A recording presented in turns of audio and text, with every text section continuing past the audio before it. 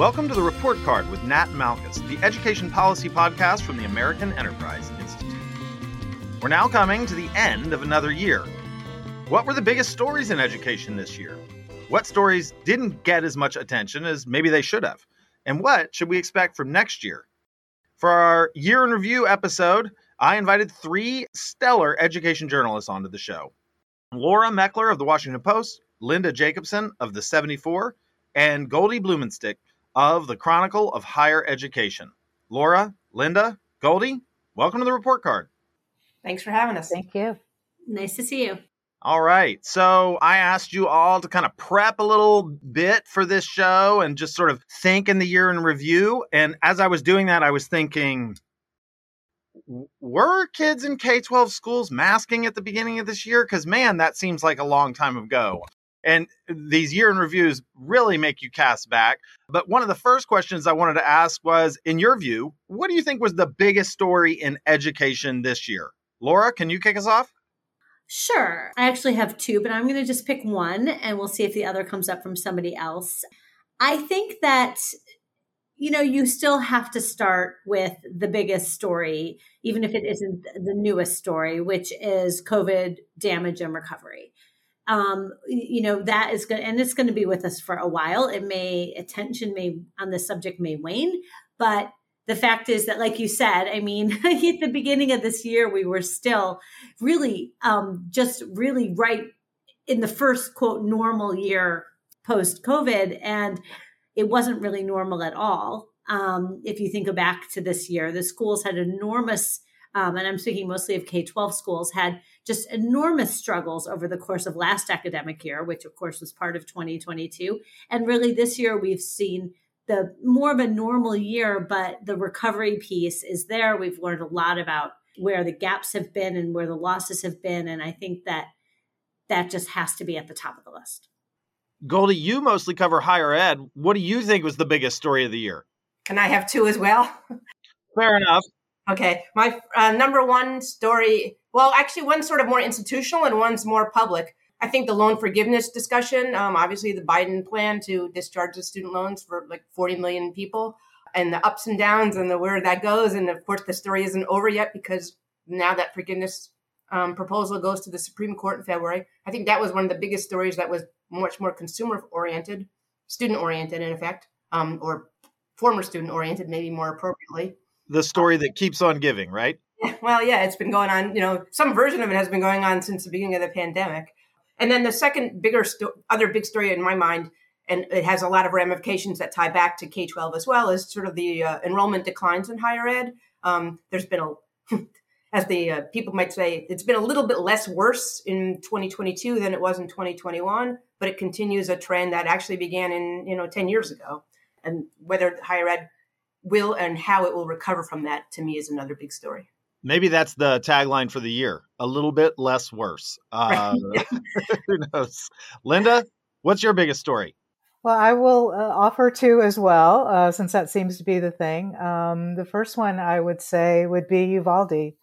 It will change that community forever. And, we just went through, obviously, the 10-year anniversary, for the Connecticut tragedy, and we'll be 10 years from now talking about Uvalde.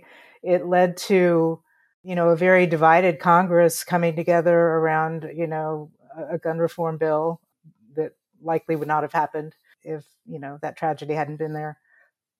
The second thing that I would mention, and it, is related to what Laura said about just the continuing fallout from the pandemic, is chronic absenteeism that we continue to see in districts, as high as 30, 40% in some places.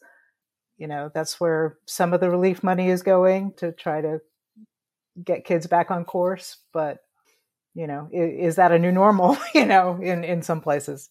I agree. I've gathered a lot of data over the pandemic on these things, and the chronic absenteeism is the next thing I think worth looking at. Laura, you got shortchanged. Everybody else came with two, but you only came out with your first one. I would say, hey, I'm a rule follower. You are a rule follower. Reflected on my report card at the end of this podcast. Well, it's appreciated. It's appreciated. All right. So no one said my second. So I will say what my second one is the education culture wars.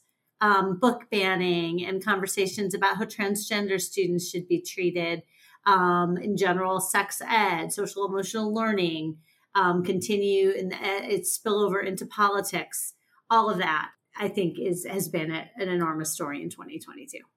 One of the hard things about tracking a lot of these stories is that there's just no good borders on them, right? Like you can say, well, it's the COVID pandemic, and that bleeds right into the chronic absenteeism, and it kind of blurs together. I track this stuff for a living, and it is hard for me to kind of like map these barriers and when things come up. Let me ask you, looking over the past year at your peers' work and other reporters' work, was there a piece that you thought, man, I wish I'd written that story, or something you thought that was just an exemplary piece over the past year? Goldie, can we start with you?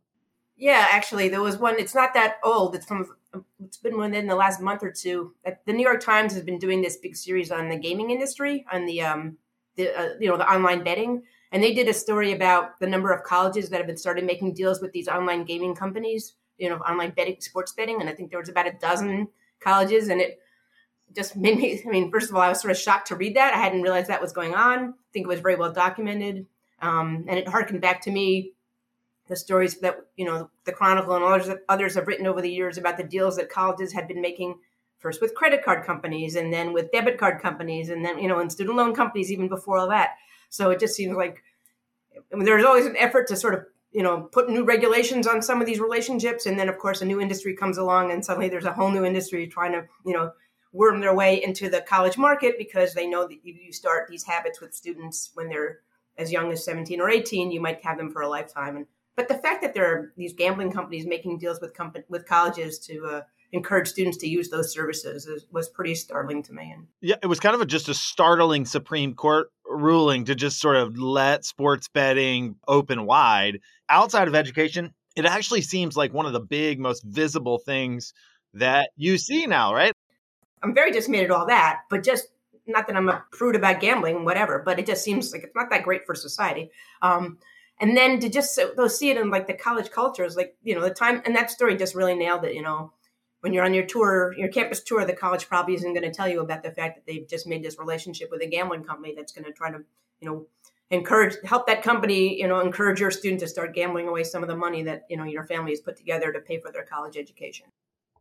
Well, if you place your bets right, you can graduate loan free. I suppose that's the deal. Linda, something that you wish you had written or that you thought was fantastic? Sure. Yeah. The New York Times did a story on homeless students in rural America. And the story really resonated with me because it's a topic that I've tried to write about, by phone and Zoom and email, but really seeing the conditions that families live in, touching what they touch and being in that, nothing can replace that. And the issue during the pandemic of the homeless numbers going down when people who work with those families knew that the numbers weren't really going down, that, they were part of the missing kids, that districts lost track with and didn't have, any way to stay in touch with. And so that to me was very dramatic, well done, very detailed, story. All right. Laura? I will say Emily Hanford's Sold a Story podcast, which looks at the science of reading and kind of how everybody's doing it all wrong. I thought that was really well done. And while it's not, there's not necessarily a universal agreement on which her point of view, I think it was an important conversation to be having because it really does, far more than most of what we're talking about affect like large numbers of students. Yeah, man, I will say, Laura, that when the credits rolled and the kids read the credits on that podcast about kids learning to read, I just thought that was sort of bringing a little bit of art to a podcast that really stuck the landing. Let me ask about the biggest changes that we've seen to the education landscape this year. Goldie, you mentioned about the place of sports gambling companies and colleges and so forth. We've had this year, it's mainly been sort of focused on getting sort of back to normal, whatever that means after the pandemic. what are some big stories that you think speak to really kind of fundamental changes or departures from what we've been used to seeing in the education landscape? Goldie? I'd say this one it's not like it's now universal, but I think there's been obviously a lot more acceptance of online education, both from students and from institutions. A lot more institutions are looking to online education now as the option that their students want. So they're offering it more because they see it as an enrollment opportunity for them. I think obviously during COVID, people got a little bit more familiar and comfortable with online education, and not just in the classroom, but people want more online services from colleges. And I don't know if I would call that a revolution yet at this point, but every college now has to sort of think about online education and online services in a different way. And that means providing it in much more robust forms. I think it was Michael Feldstein, the blogger, who says it's like become, online service has become the climbing wall of 2020, the 2020s. You can't not have online services at this point, and a lot more hybrid classes as well. Laura? I thought about this question. I'm not really sure that I see like a huge transformation on the K-12 level. Maybe Linda will have something better to say about this. It feels to me like this was more of like a recovery kind of year where no one was really trying to do anything that much different, but more like just trying to get back to something approaching normal. I mean, there has been an effort at helping students catch up through, say, intensive tutoring and things like that. So that has certainly affected some kids. I don't know if I would say that has changed the landscape. And then I'll go back to that political piece. In certain communities, the very hot debates over book banning and things like that has changed what the conversation is on the local level about schools. That's not everywhere, but it certainly is some places. But I don't know if I would necessarily say either one of those is like fundamentally changing the way we do school. Fair enough.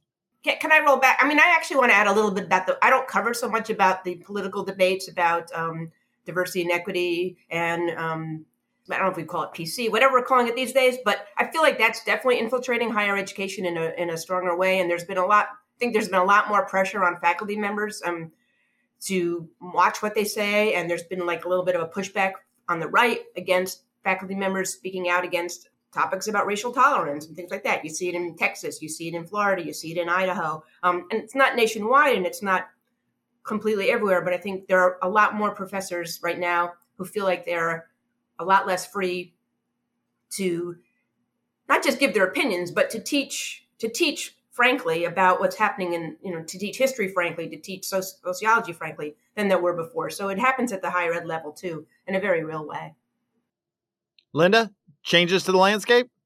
I would say enrollment loss and enrollment shifts affecting large urban districts. We've seen places like Chicago fall out of its, longtime third spot in the country as far as enrollment size. Looking at where are those kids going? The demand for virtual charters, we continue to see in some states.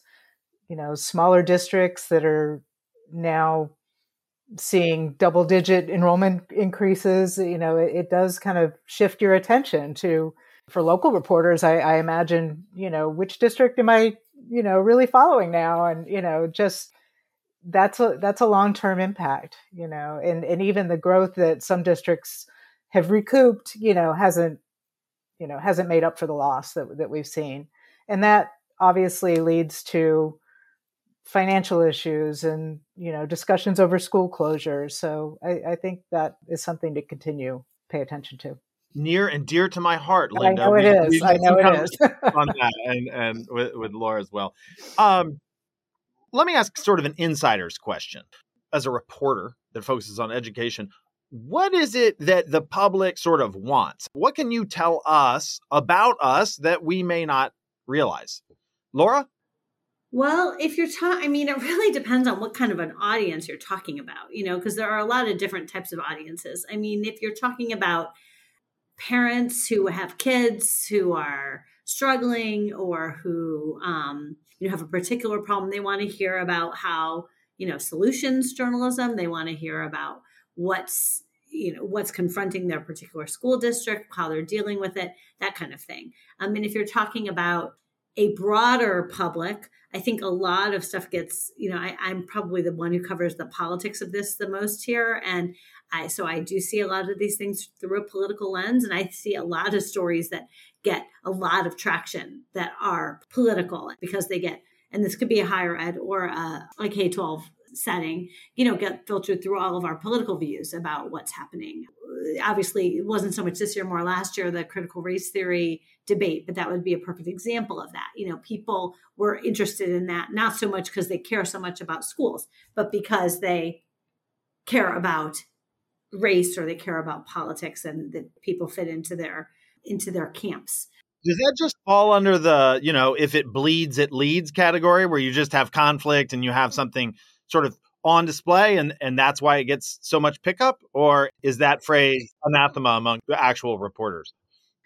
Well, I don't know if it's anathema, maybe a bit cliched.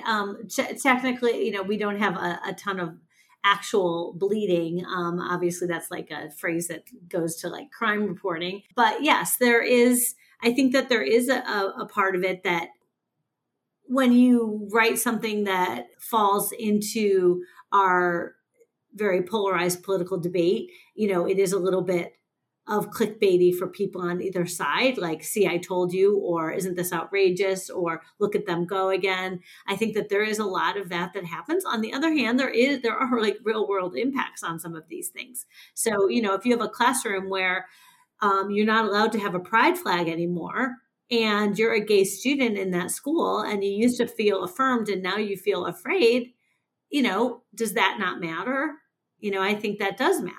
So does that affect every student in America? No, but it affects some. So I do think that even though I do think that some of it is kind of like a little bit, I think you're saying essentially that's hyped. I think there may be some truth to some of that, but at the same time, I think there are real world implications of these things. And we need to always keep that in mind. Goldie? Yeah, our audience tends to be people, primarily people who work in higher ed. And I think the category of story that I would say they like it, but the category of story that engages them the most is sort of but the grace of God goes I cat story. I would call it the oy vey story. Oh God, I can't believe that happened to that place. I got to read that so I make sure it doesn't happen to us here. And often that's about leadership and about money. So those are the ones that seem to really captivate our readers the most. Less so the consumer one, just because I think it's a step removed from what they're dealing with in day to day. They worry about what student loan, student debt, things like that, but that's not their day to day concern as much as it is they're running their own institutions. Absolutely. Linda, the 74 is a little bit different. It's just a publication that has a particular focus on education and so forth. How about for you all? What is that your audience particularly seems thirsty for? And our audience is pretty diverse. We definitely have people who are sort of insiders who, follow education policy, but we have a more mainstream readers as well. I think from my perspective, the stories that have done really well and, seem to get a lot of traction are those that put students and families' voices and experiences, more at the center of the story and, trying to explain, whether it's the impact of the pandemic or a certain policy, just really down at the classroom and family level, the impact of these things. There's been a lot of discussion about teacher shortages and how teachers are burnt out and how teachers are feeling the pressure of the political machinations going on at the school board or over books or curriculum. There's certainly a lot of this. You see a lot of coverage of this. How do you balance that, right? Laura, when you were talking about it, you were saying, well, this doesn't happen everywhere. And of course, when it doesn't happen, it doesn't really get covered because that's the nature of reporting. You report on what happens. But let me just ask you in that particular case, and Goldie, if there's an analog in higher ed, I'd love to hear about that. But how should readers be sensitive to how these highlights sort of frame our sense of what's going on when it's an uneven event? Again, just thinking about How burnout are teachers? It can be hard to gauge. What advice would you give readers? No one story reflects the reality of all of America, and nobody should expect that it does. Good stories are good stories, things that are interest you, things that take you somewhere you couldn't go on your own, something that makes you think, something that makes you sad, makes you mad, makes you happy. Any of those things can be a good story. A good story is something that it helps to explain the world to you. That doesn't mean that a good story is something that explains every aspect of the world and applies to every single teacher, student, what have you, across the country at any given time. It doesn't. Hopefully, with time, when all of these pieces that we're all contributing to this coverage puzzle, we help paint a fair look at the world as a whole. But since you offered a cliche earlier, I'll offer you another like journalism cliche. We don't write about it when planes land safely. So, most planes land safely. And that's true. Hopefully in education, we have a lot of planes landing safely as well. So if that's what you're getting at, is that you have teachers who aren't burned out. There's plenty of happy teachers. You've got, I don't know, are there plenty? Maybe not. I don't know about plenty. There are happy teachers. There are teachers, there are students who are free to read any book they like, et cetera, et cetera. Yes, of course. And sometimes we bring those stories to people too, but it isn't our job to do that with each and every story, and no one should expect it. Goldie or Linda, anything to add?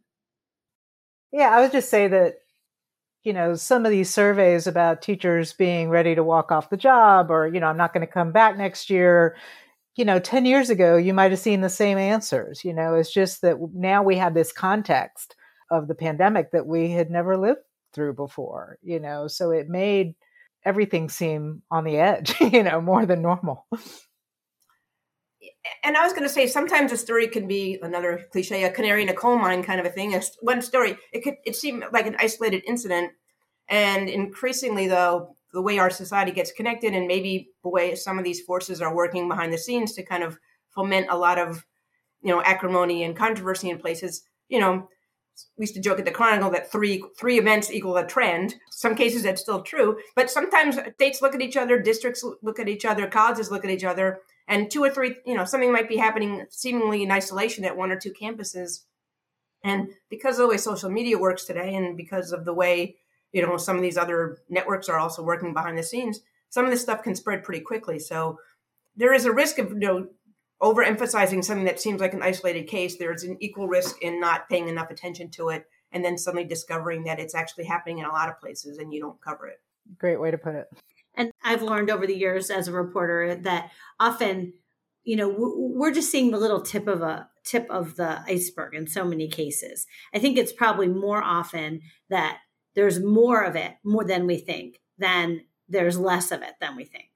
So not always, obviously, there are isolated instances, there's weird cases and all the rest, but that's just an instinct. So Goldie, you brought up social media, but I'm curious about sort of like how Twitter influences education journalism. It seems like it's somewhat in play in a lot of journalists' sort of playbook and way to sort of amplify their work. And certainly a lot of people share things. Does that matter on the education beat much? Not really. I mean, how big of a factor is Twitter in particular on this? I mean, in higher ed, I feel like it's pretty big. There's EDU Twitter. I don't think we call it higher ed Twitter, but we do call it EDU Twitter. I've met a lot of people along the way, and a lot of sources have made connections with each other. I think a lot of people are very alarmed at the fact that we might not have this vehicle to learn about things from each other, to see studies and things like that. I think it got amplified a lot during COVID, certainly because people weren't going to conferences and weren't seeing each other in the usual places. And so Twitter actually became really the platform for people to really share a lot of information in the last 2 years. And I think there's a lot of distress about whether that platform will continue right now, as a safe place for people to share ideas and go back and forth with each other. I mean, some of it's insider and silly too, I have to admit, but and that can be a little bit annoying almost. But I think that social media does make a big difference, from Twitter in particular, in higher ed. I follow some of you guys on K-12 as well, but I'm not as familiar with how it works there. Linda? I get a lot of ideas from Twitter, and sometimes, an interesting thread plays into, the reporting I've certainly watched to see, are people leaving? Those who say they're leaving still seem to be there. They say it over and over. Exactly. On Twitter. But yeah, sometimes a source that won't return my call, they've tweeted something, and that is still a vehicle into what people are saying about something. But I definitely get ideas there, and sometimes it's the first I've seen of something, and might be a future story. I was also going to say, though, it can be distorting as well. And I hope, with or without Twitter, I hope it doesn't keep us all from, and my colleagues around the country, from going to schools and campuses, because Twitter becomes its own little lens, and it's not always, it can be a very imperfect lens. I would say that Twitter is a very good reporting tool. I don't think it's necessarily a great way to get your work out to the public. I think that that's kind of overstated. But I think as a reporting tool for finding people and hearing what people are talking about, it's very useful. Right. It's interesting because before Elon bought it, it seemed like a lot of people were kind of pro Twitter. And my attitude was like, it's okay, but not all that positive. Now there's so many people that can't stand it. And I'm kind of like, well, it's not that bad, y'all. I don't feel like I've moved. I feel like the world has shifted on it. Okay. So usually on the podcast, we do a section called Grade It, but we are not doing Grade It because everybody's on break this week. I mean, it's Christmas break. But instead, for the year in review, we're going to do a section called Overreported or Underreported. Here we go. Goldie, student loan forgiveness. Properly reported. All right, let me ask you one to match that one. The income-driven repayment changes that Biden proposed this summer. Oh, I'll go underreported, definitely. Because it's going to affect a lot of people. It's much more complex, and I think people couldn't figure out how to cover it. It was too hard to explain in a few sentences and a few headlines. But it could effectively become income-based repayment for so many more students around the country. Could really kind of change the dynamic in student loans. I agree with you. The dollar figure associated with it, too, is ginormous. Laura, NAEP scores. I would say probably overreported in the sense that there's a lot of attention on this one indicator when, as you know, there are many indicators out there, and it is, I guess it has its use. Does anybody call it the nation's report card besides the people who actually produce it and reporters who write about it? I don't know.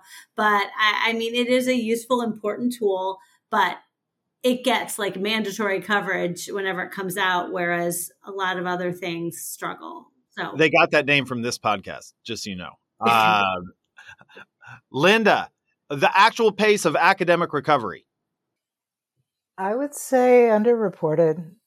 People try to latch on to little signs of growth, but there are experts out there saying it could be, 5 to 10 years, before we see kids back on a path that they were, before the pandemic.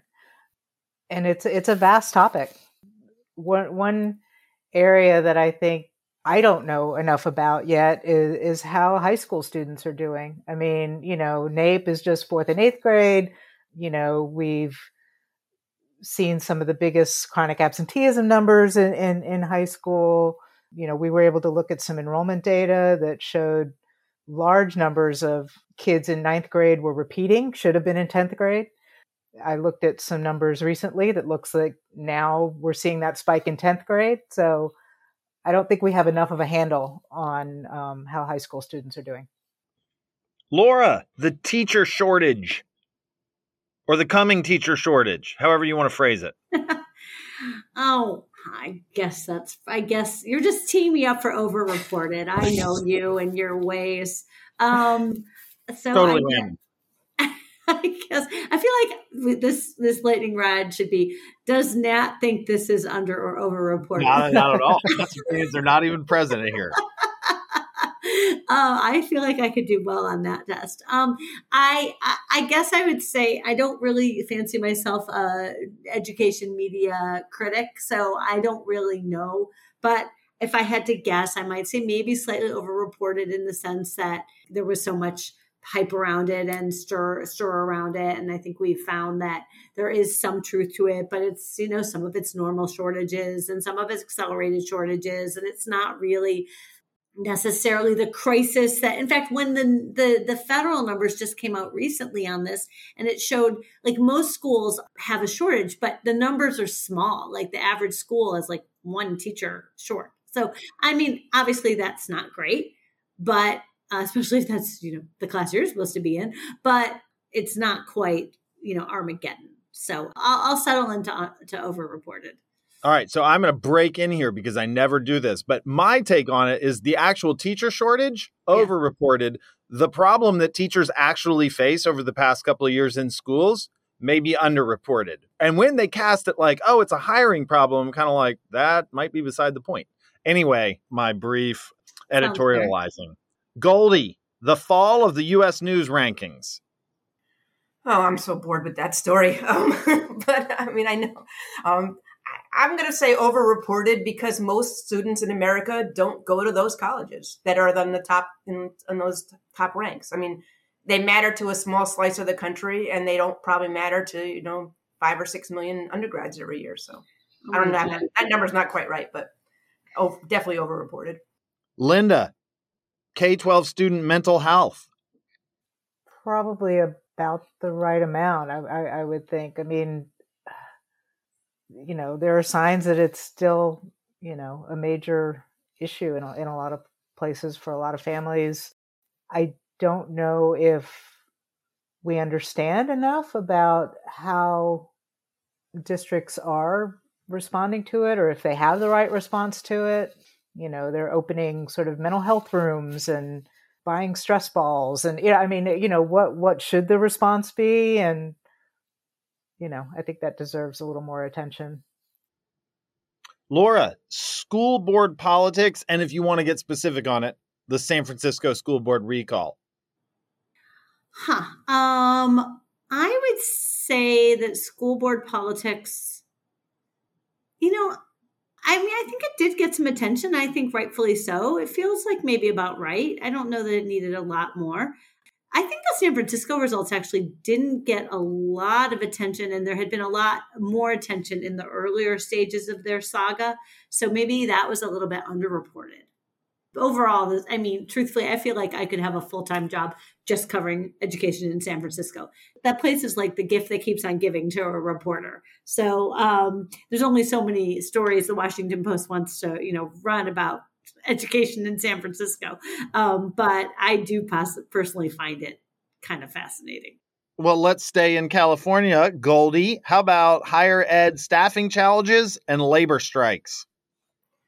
I have to sort of see what this final contract looks like out of the University of California, but it feels like that has the potential to maybe radically change the way grad students are paid all around the country. So I'm going to say, at least at this point, underreported because I'm not, other than the fact that the grad students were on the picket lines, that part got reported a lot, but what they wanted and the implications of that has not yet been reported adequately. It hasn't been completely reported yet because we don't really know what the final details of that look like. But I think once we know that, that could be a story with huge implications for research universities around the country. I'll take it as underreported. Linda, this goes back to early part of the year, but masking in schools. Over-reported. Just, the minutia of required, not required. There was some coverage of, every single time there was a change. I mean, I know locally you needed to communicate with families, but I think the world got tired of that. Laura, school use of federal COVID recovery funds. So that's an interesting one. In some level, it's underreported because it's an important story and it really needs to be told. On the other hand, it's very hard to do in terms of actually knowing. There is some data out there, but it's limited. And so there are limits to how to do it well. And I personally found the stories that gave like aggregate numbers, like based on the Georgetown calculations or others, to be not that interesting. So I think we need to do some thinking about how to do that story more creatively. But I do think it's an important story. So I'll probably say underreported. Can I answer that for higher ed? Go for it.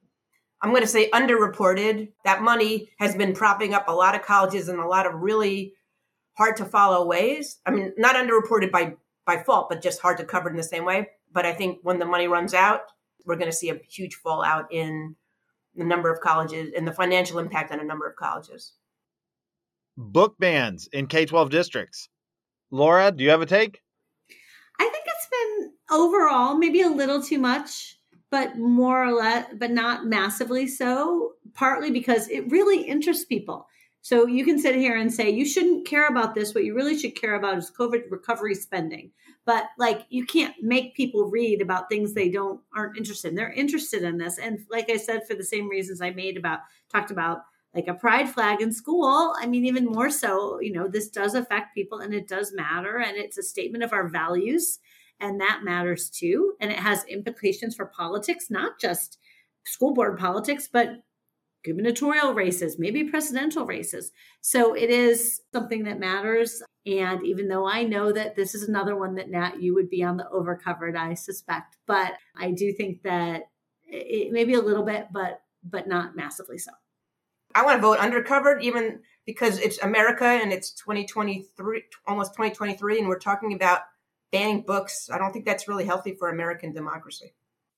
Well, the one thing I would just add is that it could become even more interesting because the federal government is now investigating a district that removed books related to LGBTQ students from its library.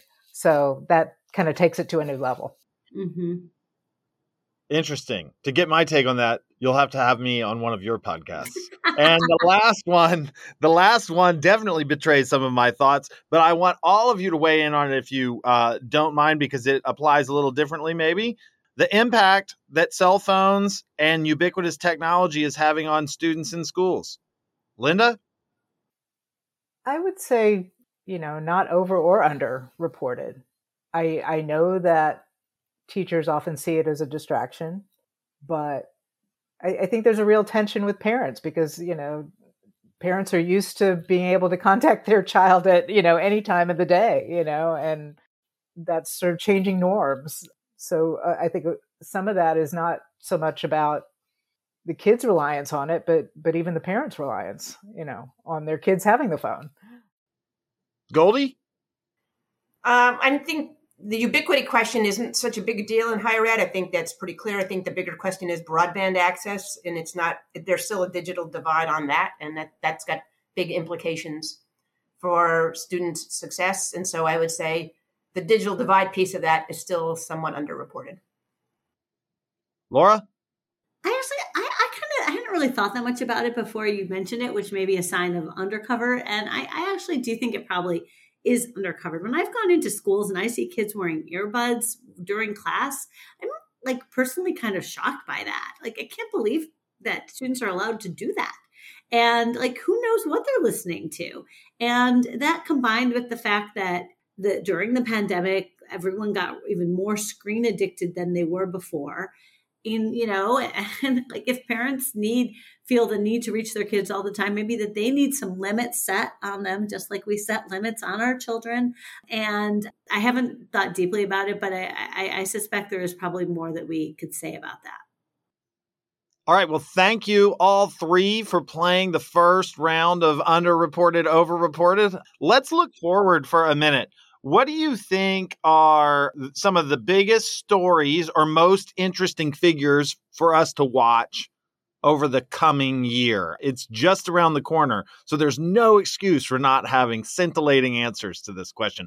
Goldie, can we start with you? Yeah, I've got two. Obviously, the Supreme Court on the student loan forgiveness, but much more importantly on affirmative action and race-based admissions, because we know from history when affirmative action is prohibited in states, enrollment of minority students goes down. So watching what the court does on that case, on this affirmative action case, will be huge. The other story I'm going to be really watching this next year is not just the mergers and the colleges closing, which are not easy to follow, but they're a little more visible, but the death by 1,000 cuts at a lot of colleges, institutions that are cutting back programs, eliminating majors, doing some of that other kind of stuff, for financial reasons, and it leading to a little bit of a hollowing out of higher ed and a lot of the have-not places compared to the have places that are going along swimmingly right now. Goldie, when you compare these two Supreme Court cases to the typical higher ed Supreme Court related caseloads, this is kind of a banner year. Is that right? I mean, it feels like two big ones. Although, I mean, there was a big sports case several years ago about paying student athletes. I mean, so there have been other cases like this year, but the student loan thing affects 40 million people. The race-based admission affects probably all of higher ed in a very profound way. I think you can't underestimate the impact of the affirmative action case. I think that's going to be the most important one for higher ed this year. Linda, what's on the horizon? I would think that we'll start to hear more about not just whether the ESSER, the federal relief funds are being spent, but what difference they're making. Maybe, a closer evaluation of, what recovery efforts are really working and maybe should be held onto when the money runs out. I know districts are beginning to talk about those kinds of things. And then just like Goldie said, some of these funds are propping up universities. I mean, there's districts that are relying on them to pay staff. And will we hear more conversation around fiscal cliff, Yeah, it's definitely interesting because on the one hand, fiscal cliff is all the closer. And on the other hand, they're spending at a higher rate than they have yet. So there's kind of a lot to keep track of. And we'll appreciate it if you do it for us. Laura, what's on your horizon?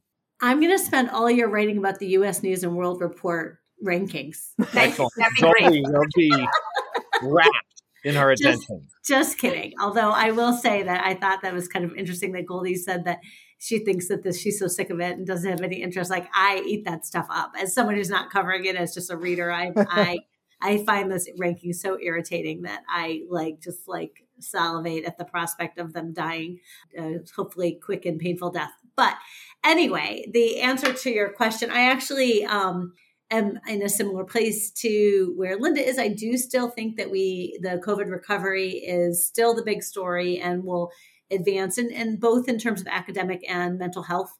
I think that, I know those don't sound new or sexy, but I do think that those are where we're going to have to keep our focused, keep our attention.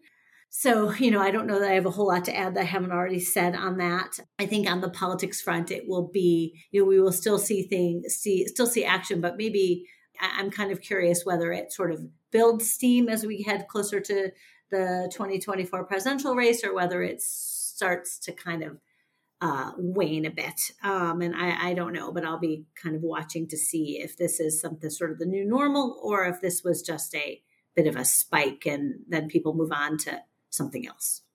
One more thing that I am looking for in the coming year, and this is sort of just really taken off in the last few weeks, which is the advent of this ChatGPT software, which if you haven't played with it, it is a mind-blowing experience, this artificial intelligence where you can put a question in and it will pop out a 5-paragraph essay of sorts that is not great, but is not terrible.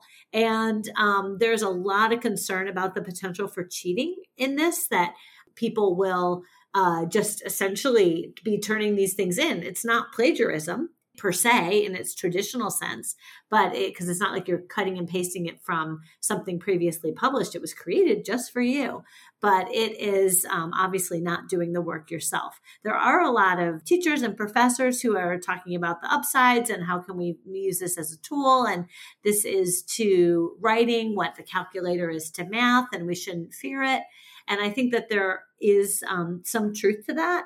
But I think it's also going to be a huge problem. I have a 13-year-old 8th grader, and I hope to living God he does not find out about this thing. In fact, I'm not letting him listen to this podcast because I fear writing's really hard for him, and I think it would be tempting. Now, of course, the idea that you're going to keep this out of the knowledge of 13-year-old and 14-year-old and 15-year-old kids is probably pretty naive. So they're going to find out about it. So I do think that this is something that will be interesting to see how it unfolds, both whether it really gets used a lot how well the software companies are that are saying that they're going to try to come up with new ways to stop it, as well as how academia responds to it, both in middle, high school levels and in higher ed. Well, Laura, I have a similar age child, and I just want you to know that we can take comfort in the fact that children are slow adopters to new technology. So I think it's not going to be a problem. I'm going to take comfort in the fact that my child is a slow adopter to this podcast. Fair enough. All right. 3 things we'll be looking for in the coming year on the education front. And next year about this time, maybe we'll have you guys back on to look at those things in review. Thanks for coming on the Report Card. Thanks for having us, Nat. Thanks for having me. Thank you. Thanks for listening to the Report Card with Nat Malkus. And special thanks to our guests, Laura Meckler, Linda Jacobson, and Goldie Blumenstick. We'll include a link to some of their work and the work they highlighted in the show notes. You can subscribe to the Report Card on Apple Podcasts, Spotify, wherever you download podcasts. And while you're there, take 1 minute and leave us a review. That helps other people find the show. As always, you can send your comments, questions, or topic suggestions to us at ed.podcast@aei.org. That's all for this year. I'm Nat Malkus.